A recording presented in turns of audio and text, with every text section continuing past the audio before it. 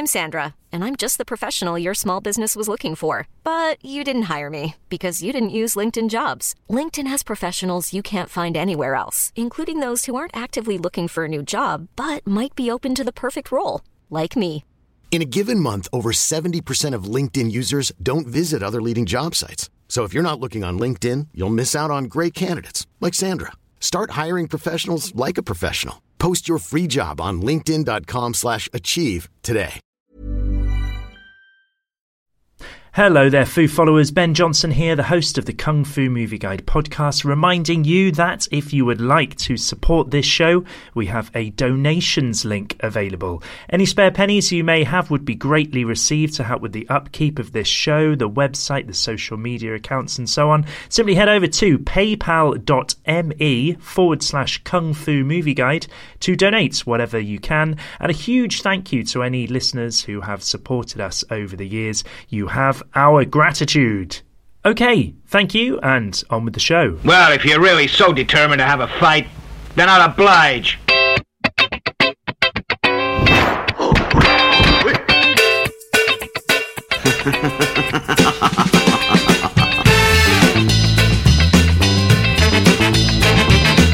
Hello, ladies and gentlemen, boys and girls, Fu followers around the world. Welcome back to the Kung Fu Movie Guide podcast.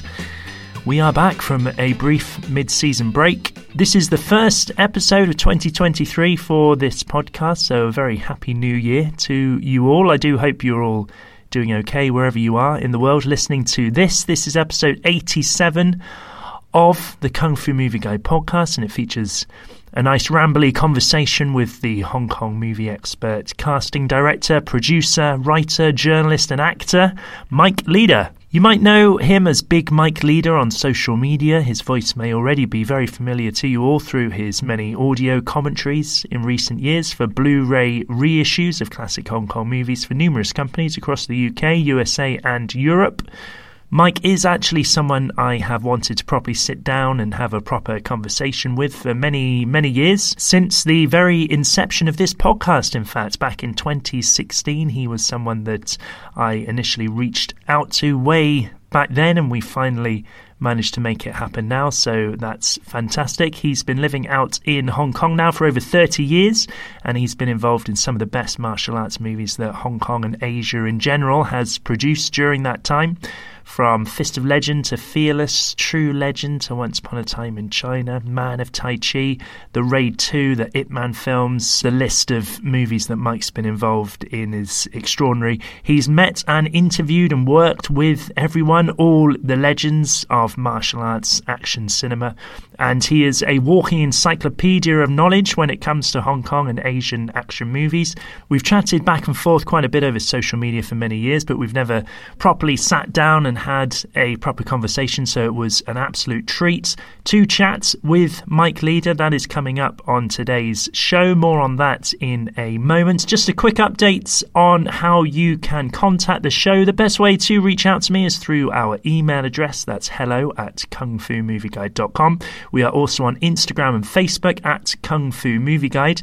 Twitter seems to be going through a few changes of late that I've noticed, so the volume of tweeting has gone down a little bit, but we are still currently on that platform for the time being at least. The Twitter handle is at KF Movie Guide. There's a YouTube account as well. I do put the odd little podcast trailer up there every once in a while. There's a new one that's recently gone up with Scott Adkins in anticipation of the release, of course, of John Wick Chapter 4, which is coming out soon. Go to YouTube, and if you search for Kung Fu Movie Guide, you should be able to find us there. And of course, you can read all the latest martial arts movie reviews and sign up to our newsletter via the website kungfumovieguide.com. The best way to make sure that you never miss a brand new episode of this podcast is to subscribe using your podcast provider of choice. And if you can leave us a star rating or write a little review, that will be hugely appreciated. That helps others to find the show. So if you have already done that, thank you very much. Okay, without any further ado, let's throw over now to my conversation with Mike Leader. This was recorded some time ago now. It was back in July 2022. I was here in the UK and Mike was in Hong Kong. And if you have ever been to Hong Kong, then you will know that it is quite a busy and noisy place, and you can hear quite a bit of that noise in the background of this recording, but hopefully it's not too distracting. We had quite a frank and open conversation. There's also a little bit of swearing in this. I think a few F-bombs have snuck in there. So just to pre-warn you about that. We do cover a lot of ground in this conversation. It is a little bit all over the place, so do strap in, sit back, and enjoy a couple of middle-aged white British guys talking about Hong Kong movies. I will be back at the end of this conversation to sign off properly and also update you all on what Mike is currently working on, some really exciting projects in the pipeline. But before all that, here we go then. Here is my conversation with the great Mike Leader.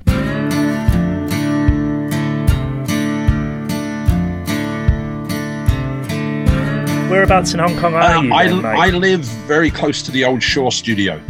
Oh, lovely. Yes. So bizarrely, there's another film studio where we shot Big Brother, Kickboxer, bits of Chasing the Dragon, etc. That's literally at the end of my road. One of the most stupid things was when I first moved there, I was doing a documentary called The Art of Action with Samuel L. Jackson. Yeah.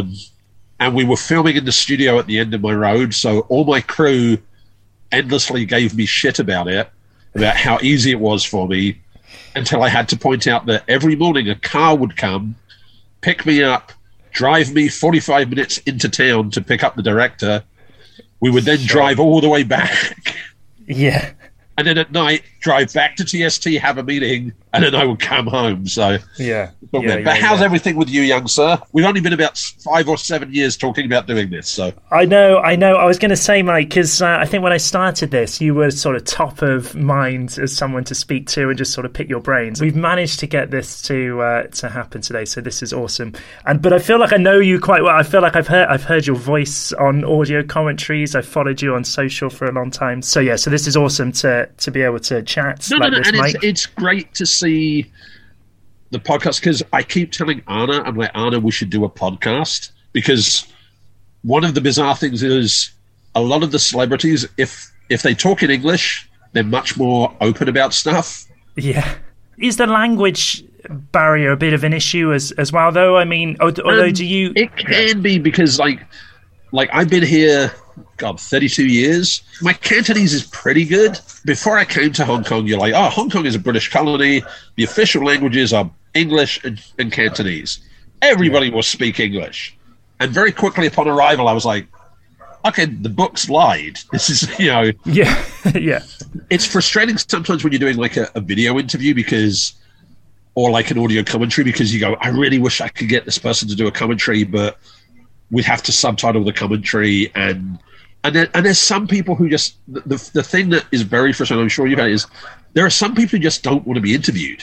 Yeah, like Joseph Lai from IFD Films. I think I'm the only person who ever interviewed him. With Joseph, as soon as the camera or any recording equipment is off, suddenly he's telling you all these great stories, and you're like, can I get these on tape? No, I don't want to talk about it.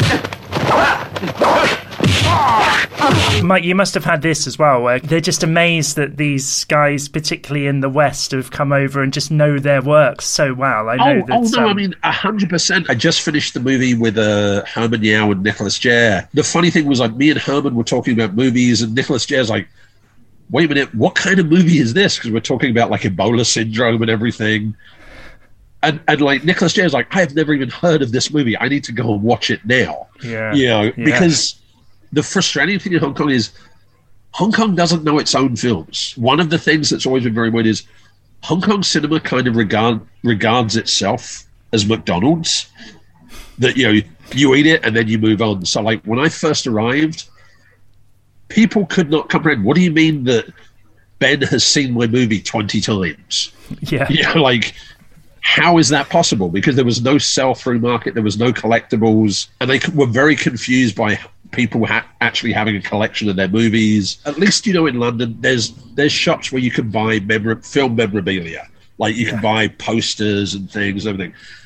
When I arrived in Hong Kong, I was amazed that none of that existed here. You couldn't buy a movie poster or a magazine, or it was like people were like, why would you want to do that? Well, you see that with, I mean, just down the road from you there, the old Shaw Brothers lot. I mean, that's just gone to wreck and ruin now, hasn't it? It's all overgrown. Yes and no. Yeah. The thing is, they moved everything to a brand new studio. Basically, Shaw's built the best film studio in Asia and do nothing with it. Yeah.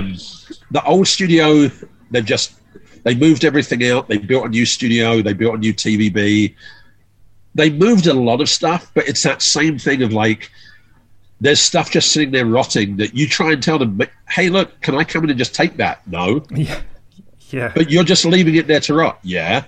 Like Golden Harvest, when Golden Harvest closed, they just moved out and just left everything there. I've argued with the government and gone, put up a plaque, put up put up something, invite Kung Fu Bob, or just do a thing and ask people to design a poster. Something, this was once the site of Golden Harvest. Nobody does that. Like, if you go to Manchester, the old Hacienda nightclub is now apartments, but it's the Hacienda apartments.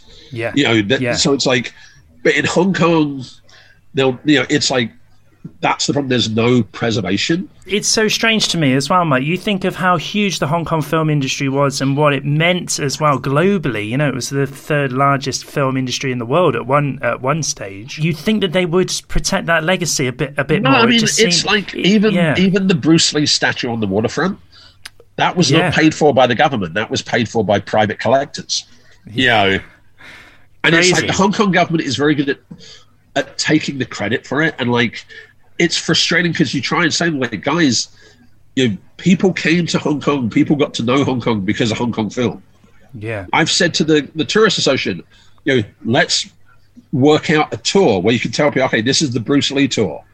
These are this is the old Miramar Hotel where Bruce Lee used to have his meetings. This is the old Golden Harvest. This is this. Even just as a pamphlet that people could pick up at the tourist association, just listing the locations. But why would we do that? It's almost like sometimes you go, is the Hong Kong government kind of like ashamed of Hong Kong cinema? Because is that what's really going on here? Like when Celestial started releasing the Shaw Brothers movies, you have to say the Shaw Brothers movies hadn't been seen since they'd been at the cinema in Hong Kong. They'd never been released on video here. Nobody at Celestial knew there were different versions. So when Celestial, like, here's the version of the Chinatown Kid, and everyone complained it was the shorter version. Nobody at Celestial knew there was a longer version. And no one at Shaw's would say, hey, Ben, here's the longer version, here's the international version, here's the shorter version. There's certain films, like even say Hard Boiled. There is not a negative for Hard Boiled. That's just blows my mind. I mean, and you go, that's only 30 years ago. It's not that old. And you go, and it's not like, Hard Boiled was a movie that was released 30 years ago and only in the last year has anyone appreciated it. But you go, like, I gave Herman Yao The Story of Ricky and a whole bunch of the 88 films releases. And he was like, holy shit. He's like, this is awesome. He's like, but why won't anyone do that in Hong Kong? Not bad at all. You've been there for, as you say, 30 plus years. And when you landed, obviously, that's at the height of the Hong Kong boom. Those were the days. 400 movies a year. Insane. But obviously now, I know, well, COVID it hit every film industry pretty hard, but, they're not making the same scale Part of the problem was Hong Kong film was such a perfect market, it killed itself. Because you have to understand, you could pre-sell a movie. You could go, okay, my movie's got Ben in it and Kenneth Brosnan and this guy and that guy. And they'd be like, okay, I'll buy it. It got lazy. Like, they for a while were kind of like, we can make money. We're fine. And then the thing with the China market is the China market is so big. I hate to say it, it's very easy to say, but I'm an artist and everything. No, you want to make money. Ben, if you make your movie for Hong Kong, the most money I can give you is $1 million to make your movie. Because you're maybe at the best box office you'll get in Hong Kong is maybe $7 to $14 million. If you make your movie for China, I can give you $100 million and you can make $1 billion. Yeah. So everyone's well, I'll go to China and get the bigger budgets. Yeah. And let's not forget, Mike, because even, the whole foundation of Shaw Brothers was they made Mandarin films specifically for the Chinese diaspora that they weren't making necessarily Hong Kong films. No, I mean, that's the thing as well. Movies would be rewritten in the dubbing room. Let's add a political comment. Let's add a topical moment. Da-da-da-da-da. It was such a production line. Yeah. It's like a Once Upon a Time in China too. We finished the reshoots on the Monday morning, and it previewed on the Saturday that week. Wow! And you go that, and that was on film. The changes that could happen between a midnight show and the release the following Thursday, because if the audience didn't like it, they'd go back and re-edit the movie. There's all these bizarre things where, depending on which territory you saw a Hong Kong movie, you could see a very different version. And even on video, there's a movie called The Master Strikes with Casanova Wong and Ching Sudong. Yeah. And when it was dubbed into English and put on video, the reels are in the wrong order. So if you watch the English dub, you go, oh, Casanova Wong is a schizophrenic hero because he's 1 minute talking to you, the next minute he's trying to kill you. I finally watched the Chinese version and was like, oh, the reels are in the wrong order. He's just gradually becoming insane. And I was like, it's totally changed the movie. That's mad. The thing as well is because of Hong Kong law, because Hong Kong was a British colony, they had to put subtitles on things. So it made Hong Kong films accessible. Hong Kong cinema was just for about 25 years was a perfect blend. You could do everything. Yeah. And just unfortunately, I think people got caught up on trying to get into Hollywood and then trying to change. That's what I was going to say. I think in the 90s, you started having that exodus to Hollywood. Jet Li did it. Jackie Chan did it. Sammo went over and did martial law. So there was that sort of transitional period, wasn't there, I guess? And also which transformed. The audience in Hong Kong changed. It didn't matter if you were good looking or not. If you could fight, people would go, I'll go see your movie. Yeah. The market changed and people went, oh, that guy's really ugly. I don't want to see him in a movie. Yeah. And that was the problem. So that's why there's a huge gap between where you go, there's almost a 10, 15 year period where you go, there was no new blood. That's why it's so great with Nicholas Jere coming back with a vengeance, with Raging Fire, and now with brilliant. Customs Front Line. I mean, Customs Front Line, he's action directing, he's doing all the stunts. It's full on.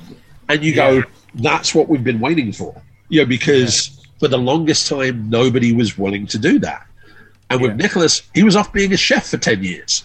Yeah. He was celebrity chef. Yeah. Yeah. I mean, he had his own thing at McDonald's of burgers and everything.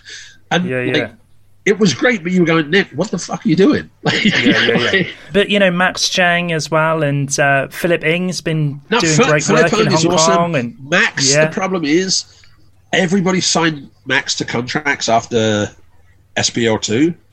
Yeah. But nobody sat down and went, Max needs to work on his acting and to be... Sure. And then, of course, there's that terrible Invincible Dragon movie, which is just... Yeah.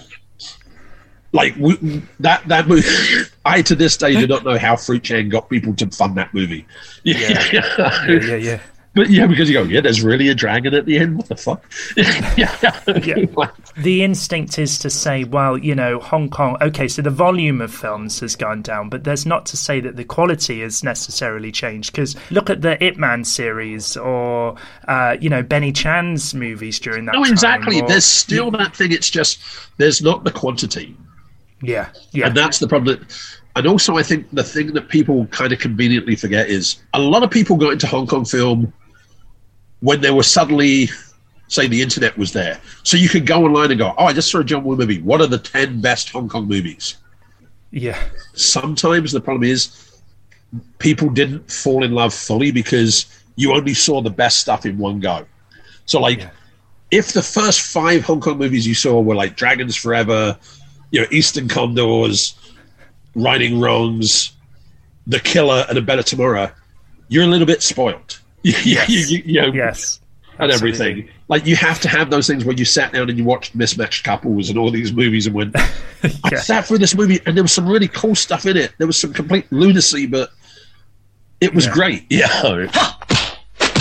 Wang Shanghai, you can't fool me this time. I won't go until I've killed you. Okay, so Ben, where in England do you live, sir? Whereabouts in England? Yeah. Well, Mike, I was going to say, because I think I'm in your old stomping ground. Well, South Norwood, but I'm very near Croydon. It's basically Croydon. South Norwood. Yeah. Oh my God. Excellent. Yeah, because you're a Croydon boy, is that right? I'm a Croydon boy, and I escaped before they closed the borders. It's like, Sure, yeah. Where are you watching these movies? Were you going into Chinatown and getting the funny thing is, I was originally the guy who used to take the piss out of kung fu movies. Right. Like, because all my friends would rent anything, and I would go, these movies are stupid. You're like, before I fight you, I'm going to show you my kung fu style.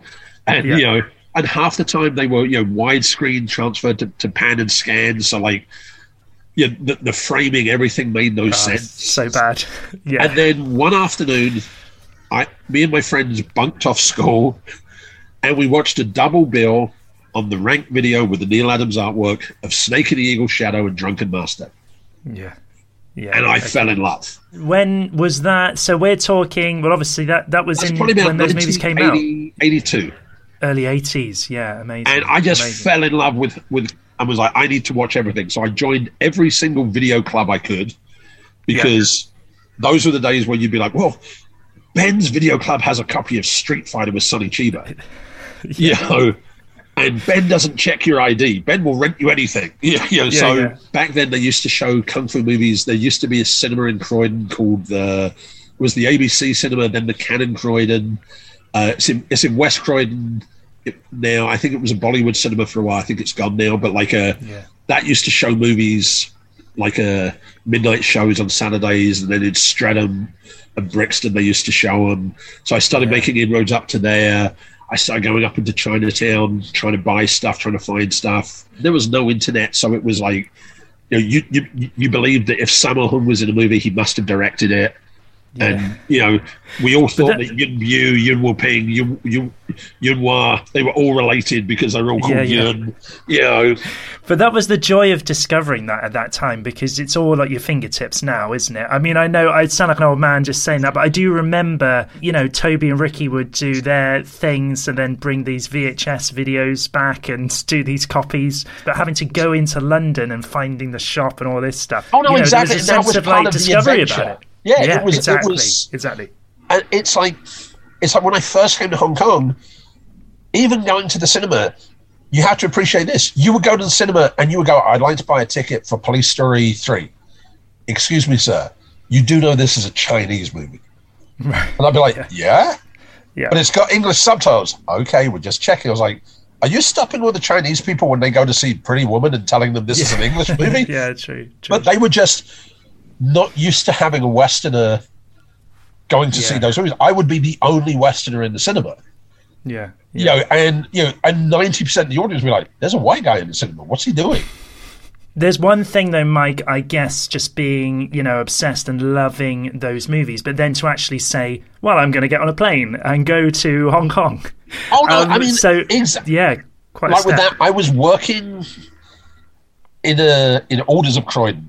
It was a big department store next to the Whitgift Centre, and I joined the 9 to 5, and I was just doing that, and I was bored shitless, and it was just one of the things. And I'd talk to people who worked there, and there'd be all these people who were like, "Yeah, I just joined for a couple of weeks, but I've been here for 25 years and everything."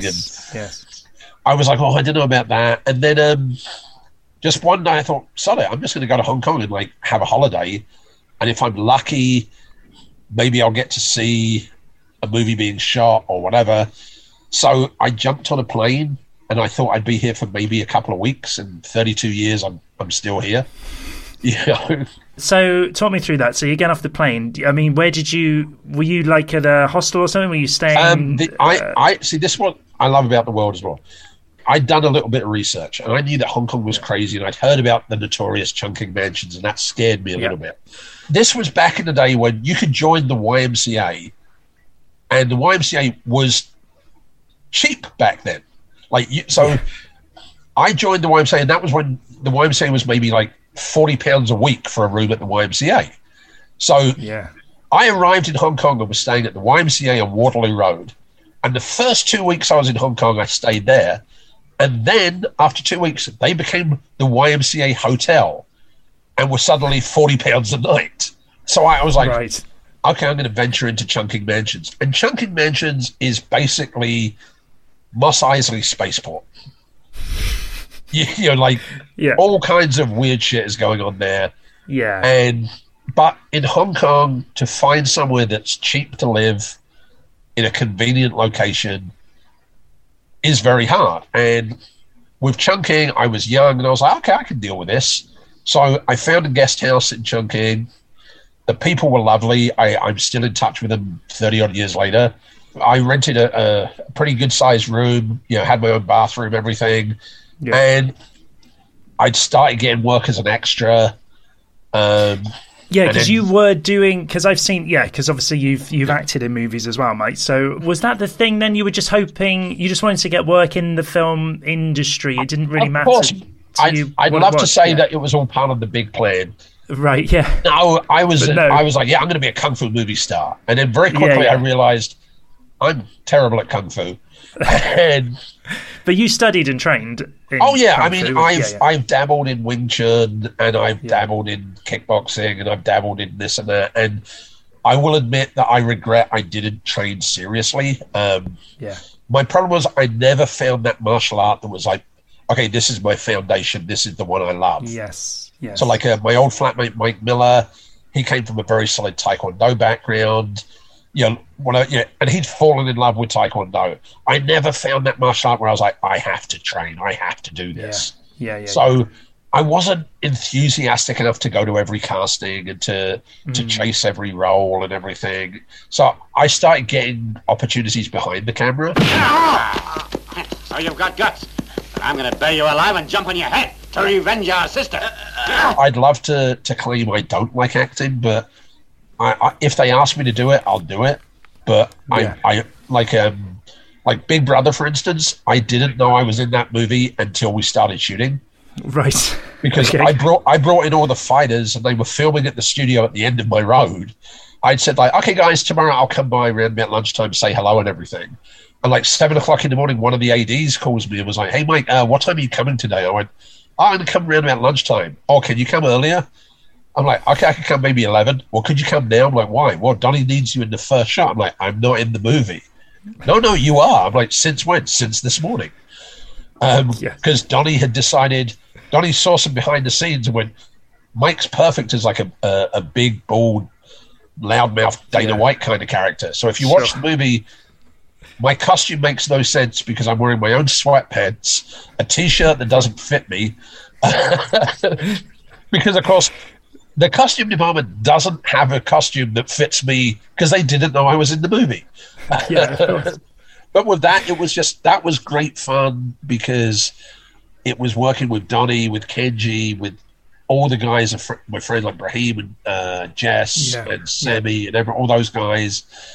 And Donnie, at one point I felt really bad because Donnie one morning said, Mike, get your guys together. And he sat down with us for 3 hours to talk about filmmaking. Wow. Which was fantastic. Yeah. But I'm watching and there's Kenji and the director Garway and the line producer looking at me like, what the hell are you guys doing? Because every single person they needed for the scene was sitting there drinking coffee with Donnie and chatting about movies. Yeah. I was like, Donnie wants to talk about movies. I'm not going to argue with him. And he's one of the producers, though. Ha-ha. Yeah. He is like that, though, isn't he? Like, he's got time for people. And I remember Scott saying something similar on Ip Man 4. Like, he's very approachable and he's more than willing to... It's very funny because I met Donnie the second night I was in Hong Kong. Wow. I met Donnie, John Salvetti, and Michael Woods by accident. Bumped into them in the street. And on the way to the premiere of Skinny Tiger, Fatty Dragon. And me and Donnie didn't get along for a very long time. I don't know why. Right. We just never really... I don't think we had a problem, but we weren't like very friendly towards each other. we worked together on and off on stuff like Ip Man 2 when I brought in Darren and everything. But then we just suddenly started to be quite amicable and professional towards each other. Yeah. And ever since, get along very well. I mean, it was great to cast him in Rogue One and then to work with him on Chasing the Dragon and on Big Brother and other stuff. People forget that Donnie is a superstar. And there are times where he's being pulled in 50 different directions and he doesn't have time to talk. But you get him on the right day and he'll sit down and chat. It's the same with Jackie. If you get Jackie on a good day, Jackie is awesome. But occasionally you'll meet Jackie on a bad day and you forget that, like everyone, he's got things to do. Like, sometimes people forget that, Donnie's making a movie, but he's also producing it, and he's also in pre-production on something else, and he's got meetings about something else, and he might be operating on 3 or 4 hours sleep, or he's got, that's the thing that you start understanding when you're in movies. Like with Jackie Chan, for instance, when we were doing The Medallion, Jackie was going to have a fan club gathering in Thailand, and there were going to be like 5,000 fans flying in from around the world, probably 4,000 from Japan and 1,000 from like Europe and America, etc. Yeah. The day before the event, Jackie Chan's mother died, and everybody was like, "Okay, we'll cancel the event and everything." And Jackie was like, "No." He was like, "These people have saved their money to come and do this trip. I need to be there for them, and then after that, I will go back to Australia." And I just lost my mother a couple of months earlier, and it was remarkable to see Jackie smiling and taking pictures with everyone and being charming and being nice. And every so often he'd excuse himself, and you knew that he was outside, crying or whatever. But it was like, yeah. I've had that when you meet someone today and you go, "Wow, what a dick," and then you find out, oh, they just got hit with this or that or this. Just had an off day. Yeah, and then there's that there's an actor who passed away, Kenneth Chang, the guy from The Killer and everything. Kenneth could be the most charming, lovable uncle you've ever met, and 5 seconds later, he was chastising you about your haircut, your sense of clothing, the way you carried yourself on set. Yeah. You're like, I did a movie with him about a year ago called The Modelizer, and all through pre-production, I was going, "Oh, guys, just to let you know, Kenneth can be very moody." And part of the problem is Kenneth was deaf. And he would turn off his hearing aid when he didn't want to talk to you. Yeah. All through pre-production, everyone was like, "No, Mike, Kenneth is so charming." And on the first day of filming, they were like, "Mike, Kenneth is not being very charming." I went, "Yeah." I said, "That's Kenneth." But then at the end of the shoot, after he'd finished his part, he's then going up to all the people he gave a hard time to and thanking them for their hard work and for putting up with him and everything. And you just go, the same thing. Sometimes, the mood would take him. Sometimes, you'd go, "Wait a minute, he's an 82-year-old man and we're keeping him on set for 12 hours. Yeah. It's like when I did the Bodyguard movie with Richard Earn, at one point I've got Richard on the floor in a puddle and I'm kicking him. And Richard's like, "Mike, can we get this in 1 or 2 takes? Because, I'm like 75 years old." Yeah. I was like, "I'm so sorry, Richard. I'm so sorry." Yeah. But Richard's like, "Mike, I'm fine with it, but can we get it done fast?" But no, with Donnie, I have a lot of respect for Donnie. He knows what he's doing. He knows what he can do. I just think it's a pity that he didn't break out a few years earlier. I know. It seems slightly cruel. He's finally got that acclaim that he's been deserving for so long, but you're absolutely right. It was a shame he didn't... You could say the same for Jackie, though. I mean, Jackie really... And that's the frustrating thing, because like with Jackie, people go, "Oh, mate, Jackie's not as fast as he was on Drunken Master 2. I go, "What, you mean the movie from 30 years ago?" Yeah. I'm like, are you as fast as you were 30 years ago? Yeah. Hiring for your small business? If you're not looking for professionals on LinkedIn, you're looking in the wrong place. That's like looking for your car keys in a fish tank. LinkedIn helps you hire professionals you can't find anywhere else, even those who aren't actively searching for a new job but might be open to the perfect role. In a given month, over 70% of LinkedIn users don't even visit other leading job sites. So start looking in the right place. With LinkedIn, you can hire professionals like a professional. Post your free job on linkedin.com/achieve today. Since 2013, Bombas has donated over 100 million socks, underwear, and T-shirts to those facing homelessness. If we counted those on air, this ad would last over 1,157 days. But if we counted the time it takes to make a donation possible, it would take just a few clicks. Because every time you make a purchase, Bombas donates an item to someone who needs it. Go to bombas.com/ACAST and use code ACAST for 20% off your first purchase. That's bombas.com/ACAST, code ACAST. So you were the ones who were drug smuggling for the master? You landed in the early 90s and you're working with these guys as well. Mike, it must have been incredible to have, like, you know, there's Jet Li in the flesh, there's Sammo, you know, and you're God, yeah. I mean, I as cheesy as it sounds, I still get starstruck, and I still get... Yeah, of course. If I interview Jackie, I will go home tonight and I will listen to that interview and I will write it up. Because I just interviewed Jackie Chan. This is awesome. I was trying to get Jackie for an interview for the 88 Films releases of all the old Low Ray movies, and I was going back and forth, and I was going, look, I just want to shoot a generic interview with Jackie where we'll talk about things. I know he has issues with the Low Ray movies, but just if we could get half an hour, that'd be fantastic. Yeah. And they said to me, well, we'll get back to you. And then a couple of days later, one of Jackie's team called me and said, hey, Mike, do you still live in Sai Kung? I went, yeah. They went, well, Jackie's at his office in Sai Kung. Why don't you come down to the office and have a chat with him? So I was like, okay. So I rocked down there, and his assistant, Dorothy, goes, oh, hey, Mike, Jackie's in there. And I walk in, and he's asleep on the sofa.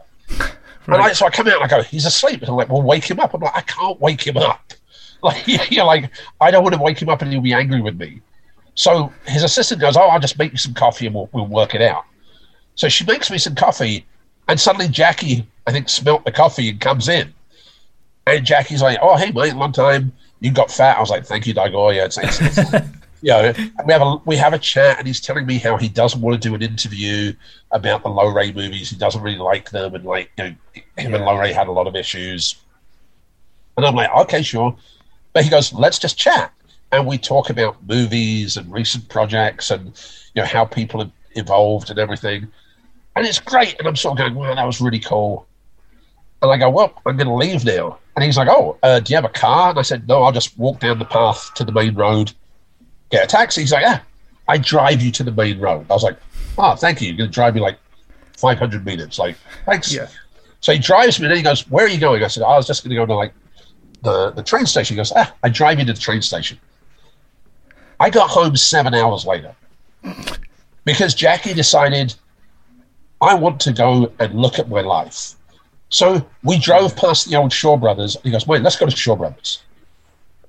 Wow. And we drove into Shaw Brothers, and we walked around Shaw Brothers talking about movies and stuff. And Shaw Brothers called me and said, hey, Mike, our security says that you're at Shaw Brothers with Jackie Chan. What are you doing? I went, we're just walking around talking. And they're like, okay.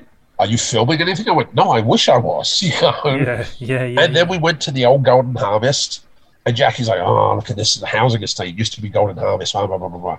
Then we drove to Mirador Mansions, which is just down the road from Chungking Mansions, and it's where Jackie used to have an apartment, like back in the day when it was luxury housing. And we ended up driving around Hong Kong, and it was fantastic because it was Jackie talking about his life, and I'm going, I wish I had a camera crew with me. I wish I could be recording all this. But it was it was great. And I went home and I was like, I got to hang out with Jackie for 7 hours. Yeah, incredible. Wow. That was awesome. And it's the same with Sammo and Yuen Woo-ping. Like, for say Ip Man 4, when Yuen Woo-ping called me up and said, hey, we need to find someone to fight Danny Chan. And I was like, okay. And he goes, whoever you think can do it, Mike. Yeah. And and I was like, oh, okay, well, this is who I recommend. And I recommended Mark Strange. Yeah, great. They were like, okay, if you think he's right, we bring him. And it was it's one, Yuen Woo-ping's giving me face, and two, he's going, Mike knows what we need. And we brought in Mark, and Mark was awesome, and Yuen Woo-ping was having fun. Like at one point, Danny Chan kicks Mark Strange in the head and splits Mark's head open and hurts his foot. So Danny's on the floor going, oh, my foot. And everyone's tending to Danny and hasn't realized Mark's head's bleeding. And Mark's leaning over, dripping blood, going, I'm really sorry about that. And your opinion's like, Mike, why is your friend saying sorry? He is the one who is bleeding. We should say sorry to him. You know, and it was so great to see. Yeah. Agent to work with your heroes. Yeah. And that's the thing. There's certain people you work with, you go, wow, that was really disappointing. You know, which is really sad. Yeah. Like Lam Ching Ying, for instance. Lam Ching Ying was very distant to people. Like, I remember when I first met him, I was like, hey, I'm a big fan of your work. And he was like, why? You know, and really? I'm like, and he was like, these movies weren't intended for foreigners. You know? And he was and I was like, can I take a picture with you? If you can. Yeah, and I was like, wow. And then I worked with him on a bunch of movies. And Sammo Hung said to me, he goes, Mike, you have to understand, that's Lam Ching Ying's personality. Yeah. He's like that to everyone. But if you ask Lam Ching Ying, hey, Lam, I need you to jump off a building and land in a teacup. Okay.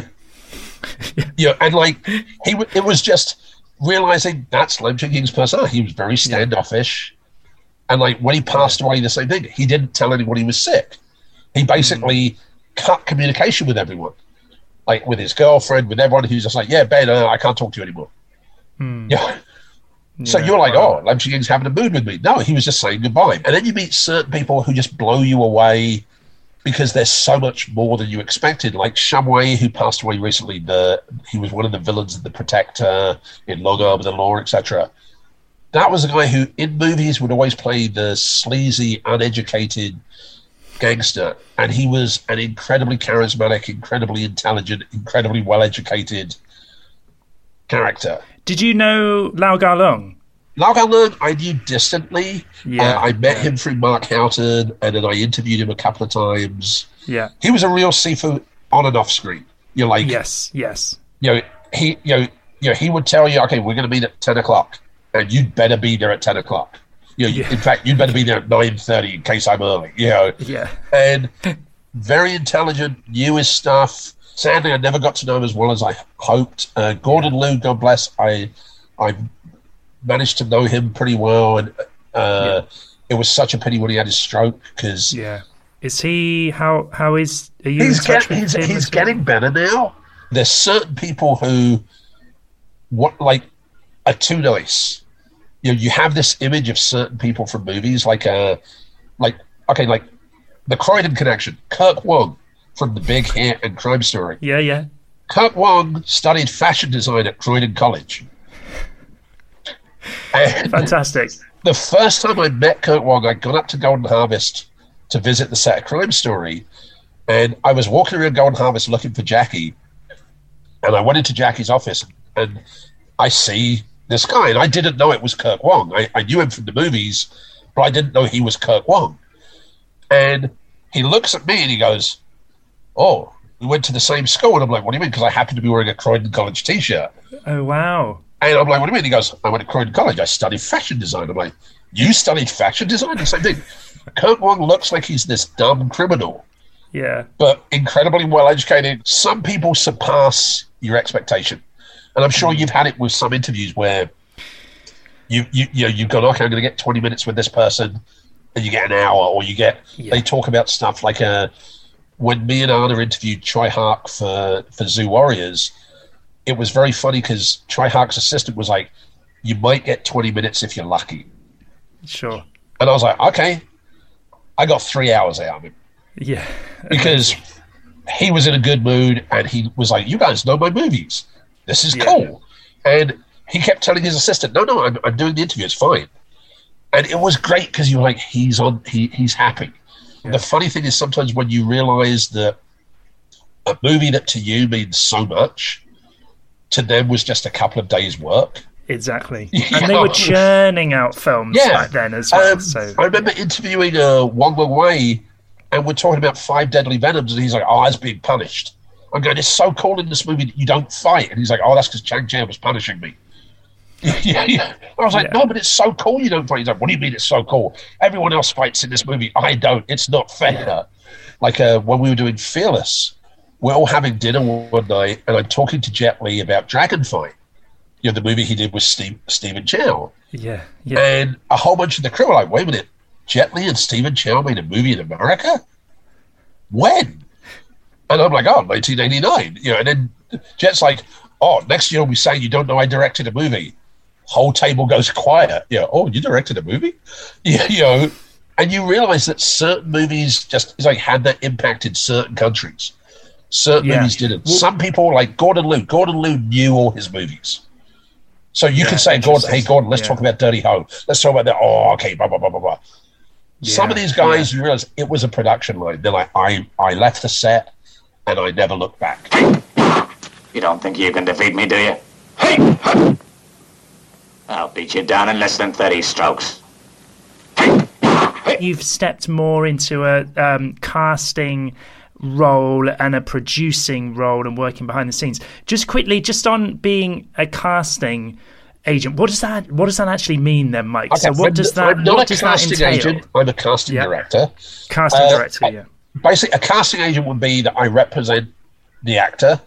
And I'm pushing them. So occasionally I'll do that for certain people, but I don't like doing that. Because you get people playing that, you're only putting Ben forward because you represent him. And it's like, no, because Ben can play the role. So as a casting director, I'll sit down with the director and they'll go, hey, Mike, we're looking for someone to play these characters. For Chasing the Dragon, they wanted, someone who could hold their own as an actor against Donnie and Andy Lau. Yeah. And the funny thing was they'd tried casting in Hong Kong, but they'd cast in Hong Kong the wrong way. They'd given everyone a Google Translate document. Yeah. And the problem is Cantonese, every word has 8 variations. Yeah. So Ben has 8 different meanings. Yeah. So they were giving people this terrible direction. People are coming and doing a terrible audition. So I was like, okay, let me write a scene and get people to do a proper audition. I was like, I really think for this, we need to bring someone in from overseas. Someone who can hold up to the thing as an actor. There's other movies like Fearless, where for Fearless was great because Fearless, I got to spend 6.5 months traveling the world looking for fighters, because originally Fearless, the end tournament, was meant to be a tournament. There was meant to be 12 different fighters. So if you watch Fearless, there's 2 Chinese guys who stand next to Jet Li for the entire film. One's a bulky Sander guy and the other's a young Wushu guy. They were hired to fight. They never got to fight because the movie changed. And that's working closely with Yan Wu Ping or Ronnie Yu on a movie like that, and they're describing, so we need someone who fits this bill. Who have you got, Mike? Because what people forget is there's a lot more to casting than just going, Ben's making a movie, I want to be in it. Yes. Sometimes the director will go, Ben, you've got everything but the look. I have a specific idea for this character. Or Ben, I want to say something else. Prime example, Scott. Scott auditioned for me for Fearless. Scott wanted to work on Chasing the Dragon, but Donnie was like, the character isn't right for Scott, because he went, the character's not a fighter. If I hire Scott and he doesn't fight, everybody will say, Donnie's knocking Scott down, we're not letting him fight. Yeah. And he goes, and it wouldn't fit the story if I suddenly try and change this character into a fighter. Mm-hmm. For Big Brother, Donnie was like, no, the role isn't big enough for Scott. I have something else in mind, and that was Ip Man 4. Sometimes it's timing. When we were doing Fearless, I met 2 guys in LA, Jamal Duff and John Duff. They're 7'4" twin brothers, African Americans. Yeah. And I met them at the casting, was like, these guys are awesome, but I have nothing in the movie for them. Yeah. But then 2 years later, we're doing Blood the Last Vampire, and the director's like, Mike, I had a nightmare. I've got this idea for a scene at a vampire bar. I want someone to play the bouncer at a vampire bar. And I said, well, how about 2 people, twin brothers, 7'4", big black guys? And he was like, if you know such people, call them. Right. And I called up the Duff brothers and was like, hey, I don't know if you remember me. We met 2 years ago. I can send you the script. I can't send you the scene because it's being written. I was like, here's a couple of people in LA who'll vouch for me. And the Duff Brothers came and they rolled with it and they were excellent. And we did a full-on fight scene with Jun Ji-hoon, which they ended up cutting, which was really stupid. You must receive a lot of, well, I get back in the day videotapes, but it's probably YouTube links now or all sorts of stuff. But when you're going through that stuff, Mike, what are you looking for? Would you say? I will be honest. I will look at everything. Like, even if I don't have anything for you at the moment, you might be so good that I go, holy shit, let me show this to people. This guy's fantastic. Yeah. The problem I find is a lot of people misrepresent themselves or just don't know how to present themselves properly. Like I love social media, and I think social media is fantastic, but a lot of people don't seem to understand that there is a way to do things. Like a guy messaged me a couple of weeks ago, and it's on Instagram. He's like, hey, you know, I hear you're the guy with the hookups in Hong Kong. You need to hire me, man. And I responded, I was like, hi, Dave, you know, brackets. Yes, I'm using your name. When you contact people, it's really helpful to use their name. I was like, yes, yeah. Maybe you could send me your show reel, your resume, etc., so I can take a look at it. And I get this response like, this was not, like, how dare you talk to me like this? I will remember this interaction. And I'm like, what? Okay, dude. I'm like, if you're going to get offended by me saying, hey, can you use people's names? I don't want you on a film set. Yeah. Because on a film set, people are going to go, Mike, get the bald guy, get the old guy, get the fat guy, get whatever. You're like, yeah. Well, there's no space for egos. Exactly. In that situation. And that's the thing. When we were doing Fearless, a guy contacts me. And it was very funny. He's a guy from England. And he messaged me a couple of months before. And he said, oh, hey, I'm trying to break into film. Could you give me the contact info for Yuen Woo-ping and Sammo Hung and blah, blah, blah, blah, blah. And I'd gone, sure. Here's their companies. No. Can you give me their private info? And I went, no, I can't. No. And I never heard back from him again. Suddenly, I get an email from this guy telling me that he is arriving in Hong Kong tomorrow. So I tell him, hey, I've just started casting for this movie. Maybe you can come in and do an audition. Can you send me your show reel? Give me a bit of information. Oh, I don't have a show reel. And I'm like, okay, you've come to Hong Kong specifically to break in film, but you don't have a show reel. I'm like, okay. What's your martial arts style? Oh, I'm self-taught. Okay. I'm like, well, I'm looking for people to play champions. So I'm probably looking for people like 25 up. Oh, I'm 18. Okay, but I look like I'm 16. Okay. Why don't you come in tomorrow and do an audition for me? Because I'm thinking, number one, maybe you're incredible. Yeah. Number two, maybe you're not right for this, but I can recommend you for something else. And number three, you'll get a bit of experience. Yeah. Immediately, who's going to be at the casting? I say, well, me and my assistant. Oh, if Yuen Woo-ping and Jet Li aren't going to be at the casting, who are you to judge me? And I'm like, they're not going to come to a casting. The guy went back to England and did a huge thing about how he came to Hong Kong and everybody was scared of him and wouldn't give him opportunities. And it's like, no, dude, you put your own wall up. My go-to guys like Brahim, Mike Muller, Semi, Tom Caserno, some of these guys, because I know they're going to come and they're going to bring exactly what's needed in case of skills and attitude, and I can rely on them. Because what people forget is, I don't hire you just because you're my friend. I hire you because you can do the job. If you're my friend and you come to the set and you're shit, it makes me look bad. Exactly. And the problem is, like, people like to play the victim and claim, oh yeah, I'm being blocked, or there's this or there's that, but they don't tell you any of the stuff they do. There's one actor who at various times has sent me and various other people threats, and I'm like, dude, how are you expecting us to hire you? Yeah. Do you find it encouraging though, Mike? I guess that Hong Kong still has this reputation where it's almost like if you want to be in great martial arts action movies, there is still this reputation. Well, you need to go to Hong Kong because that's the birthplace, and that's where it's all happening. The thing is, a lot of people still seem to think that there's 400 movies going, and they think it's going to all kick off tomorrow. Like, there's a guy from England who had been sending me his reels and everything, and he was constantly, I want to come to Hong Kong. And I said, well, if you want to come to Hong Kong, come to Hong Kong. I said, nobody's going to fly you in. I said, the chances of you being flown in unless you're a name are very hard. But I said, my suggestion would be go to China. There's more productions in China.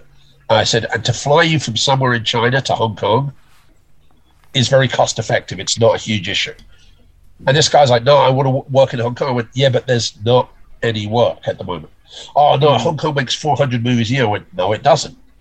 Then you get other people who will come and will work their ass off. Like, there's a young guy in China called Troy Sanford, Troy's team. You should interview him. Troy is awesome. Yeah, follow those guys on Instagram. Yeah, they're great. When I die and they make a movie, I want this in the movie. We were doing Man of Tai Chi for Keanu Reeves. Yes. And Keanu says to me, for the opening scene, I need Bambi. I need someone that when he dies, the audience will go, oh,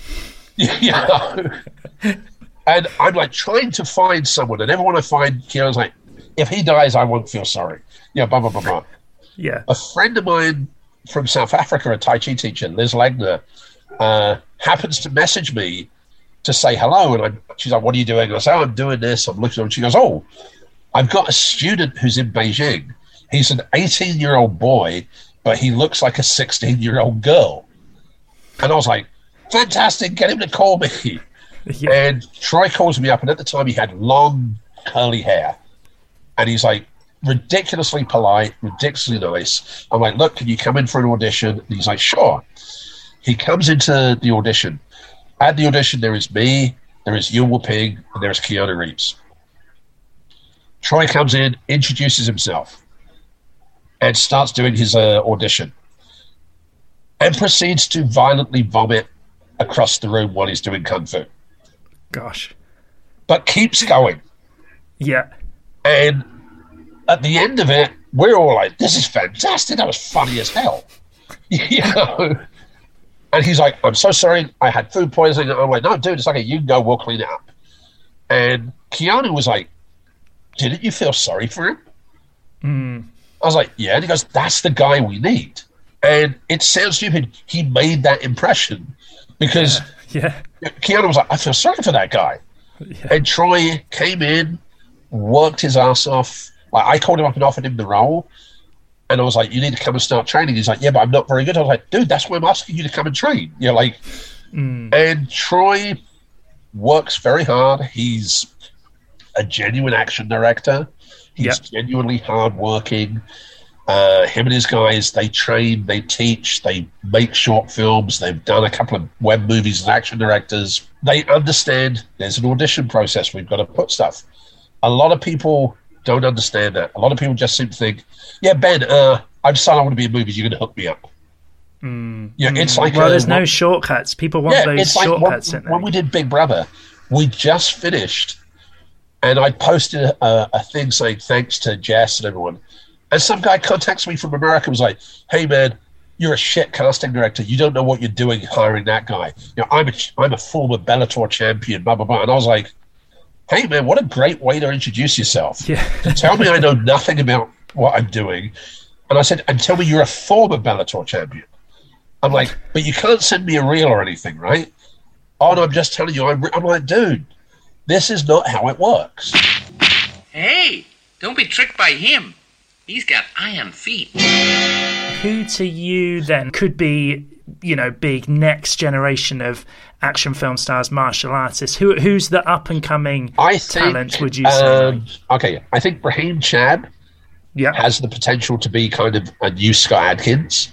Raheem brings an incredible amount of skills, a great attitude. He's super mellow and easy to deal with. I just used him for Monkey Man with Dev Patel as the action director, and he did an awesome job on that. He just did Ganapath with Tiger Shroff, where he's the main villain. And I just used him on the Herman Yao movie, Customs Frontline, where he's the main villain. And it's a role worthy of Scott on, like, you know, it's an Ip Man 2, Ip Man 4 level of role. Yeah. It's not just come out and throw a few kicks and leave. It's a proper thing. I think Mark Strange with the right projects could go really far. In Germany, there's that whole scene with Andy Long and Andy Long is fantastic. Andy Long should be doing more stuff in front of the camera. Sarah Chang, who I bought into X-Men 2, she's really good.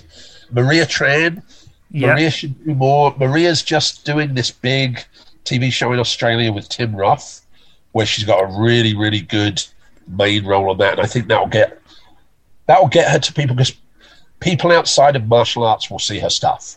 Because what sometimes I don't think people realize is some casting directors will never look at a martial arts movie.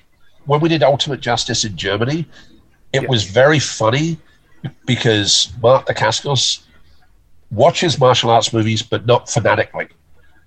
You know, so Mark is awesome. Mark should be the biggest star on the planet. Mark is just to this day, I cannot say enough good things about him. He's awesome. But like, Mark is an accidental martial arts movie star. Even for John Wick, Mark was in New York to do Shakespeare in the Park. Yeah, he's a Shakespeare guy, he's a huge Shakespeare thing. And he bumped into Keanu and Chad Stahelski. And originally, Hiroyuki Sanada was going to play Mark's role. Okay. And Sanada was busy, so Mark was going to play a smaller role, and then they went, you know what, Mark can play the character. I really hoped that John Wick 3 was going to open more doors for him. Because someone needs to push him into the next thing on the mainstream. It's like for Scott. It's the same with Scott. I was just going to say that. Scott, since the first time he ever spoke to me to now, I have the highest respect for. He puts in the work. He's really easy to deal with. There is no bullshit. There is no ego. The funny thing was, me and Scott had known each other for years, but Abduction was the first time we actually worked together on the same set. Really? Okay. And at the end of the shoot, we both said to each other, I was really worried you were going to be a dick. And another reason I love Scott is when we finished Abduction, we were taking the slow boat back to Hong Kong, and Scott was like, I was going to interview Scott, and he was like, I don't need the interview. What movies have you got on your computer? I got King of the Kickboxers. Let's watch King of the Kickboxers. I saw you watching that. We're watching King of the Kickboxers, and Scott is live streaming like, we're watching King of the Kickboxers. And then by chance, Lauren Avenden happened to call me. Right. And Scott turned into an 11-year-old boy. Yeah. And was like, Lauren, you don't understand. I met you at Clash of the Titans event in England, and I asked you if I could be a movie star like you, and you said, sure, kid, one day you'll make it. And that meant so much to me, and it inspired me. Then Lauren's like, is this for real? I was like, yep, this is real. Scott should be a bigger star. Who else? John Paul Lee. The same thing. John Paul Lee is an incredibly talented dude. So I think incredibly respectful. Certain people, like Max Jang. Max makes a great villain. I don't think I hate to say that I don't think he has the charisma as a hero. I thought he was very good in Master Z. Yeah. But I think most of the other movies haven't really served him well. Tony Jaa got his career back on track thanks to Mike Selby and Brett Norensberg, who represent him. Iko has done fantastic. Iko. And I'm so proud to know Iko, and also to have been a little bit, because I hooked him up with his US management who got him everything. Because I was like, he just needs the right people. The same with Gareth. Gareth Evans, the reason that the Raid and everything looks so good is not just because of the choreographers. Gareth is as much a part of the choreography as he is the director. The problem is, for someone like Gareth or John Woo or Donnie, whatever, they're shooting stuff that's in their head. Like when we were doing Legend of the Wolf, I remember me and Kenji were laughing because we both said if Donnie died, nobody could edit this movie. Because Donnie had it all in his head. So he was like, Ben, can you give me a minute of reactions? And you're like, what? Because he goes, so that I've always got something to cut to. So there's a reel of you going, yes. But if you just looked at the rough footage, you go, what the hell is going on? Yeah. You know, because it was all in Donnie's head. Sometimes I think with digital now, people get sloppy. Like when we did Pound of Flesh, I got very pissed off with our DOP because I'm getting nailed in the car for real. And he's going, oh, sorry, there's someone in the background. I'm like, you got to make sure that's clear first. Yeah, I'm going to hit for real. Just quickly on that, one of the iconic Van Damme moments is him doing, with you in the headlock and him doing the splits. It's one of those great images. I will say it was a very hard day of filming. Yeah. Like I looked like a raccoon the next day. I had two black eyes, you know. But it's right up there. It's him doing the splits in Bloodsport between the chairs. I love it. I mean, it was painful. It was a painful day because I didn't know I was getting hit for real until I got to the set. Right. Yeah. You know, because John was like, "It's all about the realism, Mike." Yeah. Yes. And it's funny because I've known Jean-Claude forever, and so there were moments where he'd hit me and then he'd be like, "I'm really sorry." I'm like, "Okay, dude, you just ruined the shot." Yeah. Sure. And he's like, "Oh shit!" I'm like, "You just punched me," and then he went, "Mike, are you okay?" Yeah. Are you still in touch with Van Damme? Is he? Yeah. He's good. And same thing. He is an enigma. There is so much more to him than people will ever know. I consider myself lucky that over 30 years of friendship, and I've seen the best of him and I've seen the worst of him. Yeah. And there are times when I want to kill him, and I'm sure he wants to kill me. Yeah. But there are also times where he has gone out his way, like when my mother passed away, I'd gone back to England to take care of things for the funeral, and he messaged me and was like, "Hey, I was trying to get hold of you. Why aren't you answering your phone?" And I was like, "Oh, sorry, dude, I'm in England because of this." 2 minutes later, he called me in England, was like, "Mike, are you okay? Is there anything I can do?" The same thing. People forget. He's a superstar. He's got a billion things on his mind. Yeah. And sometimes, he will forget things and everything. And then sometimes he will remember stuff. We did a shoot with him in Hong Kong with Arda, where he wanted to train some people. And I was blown away because he starts telling everyone, "Oh, yeah, the first time I met Mike is this, and then this happened." And I was like, holy shit, he remembers this. You know, there are projects I wish he'd done. It's a few missed opportunities there. And projects we were meant to do a project called Neighbours, which would have been him and Steven Seagal in an action comedy. And oh wow, it was a really cool action comedy where basically Van Damme and Seagal are playing themselves, and they're neighbours in Hollywood, and they're declaring war on each other. Okay, that's very good. I know who you are. You bastard! Your time has come. Then your son. What are you currently working on? Can you say what you're... I'm currently working on something that I can't say. I just signed a contract for something very, very exciting. Okay. That I just signed like 2 days ago, and I'm really excited about. There's a couple of projects in the Philippines with Pedro Lopez. Pedro, I think, has the potential to be a Gareth Evans. He's a really talented director. He's got a lot of great ideas. There's a project with Mark Strange and Matt Rutledge that I'm working on to shoot in the UK, which is like a really cool action movie. And if that comes together, we'll have you down to do a set report. Oh, awesome, Mike. That's very kind of you. And listen, thanks for doing this today. No worries. I said, young man, a pleasure, sir. Sorry for waffling on too much, and I will talk to you soon. Yes, thank you, Mike. Thanks, man. Take it easy. Okay, bye-bye.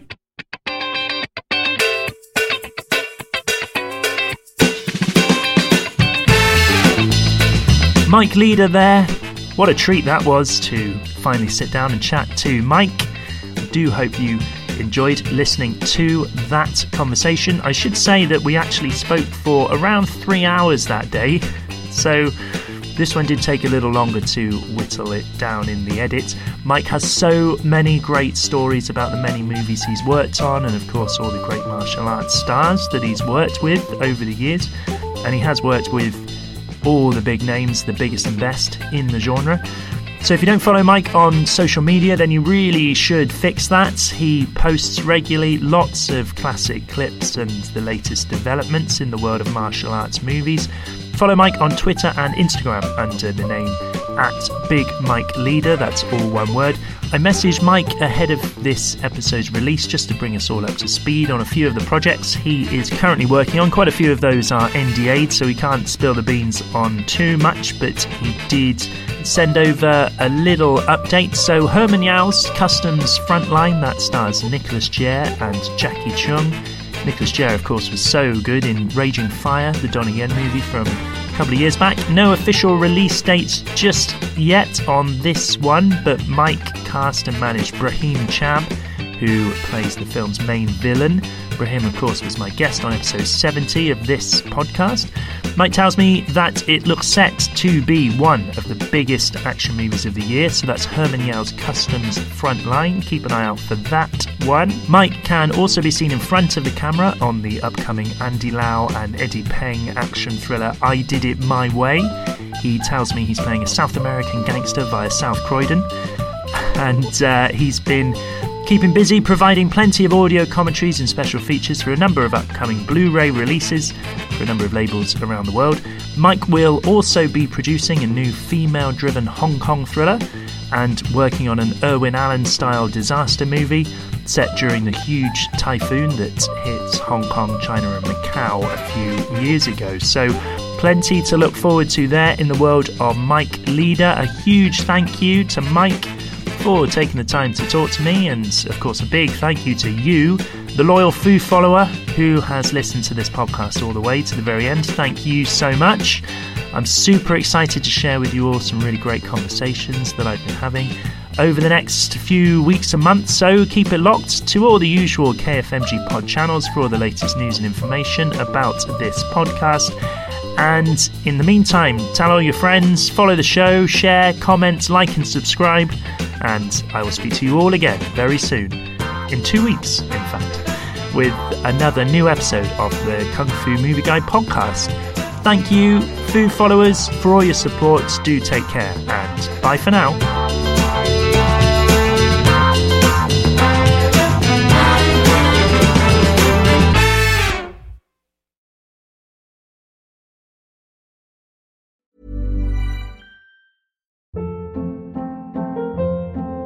Hold up. What was that? Boring. No flavor. That was as bad as those leftovers you ate all week. Keke Palmer here, and it's time to say hello to something fresh and guilt-free. Hello Fresh. Jazz up dinner with pecan-crusted chicken or garlic butter shrimp scampi. Now that's music to my mouth. Hello Fresh. Let's get this dinner party started. Discover all the delicious possibilities at HelloFresh.com.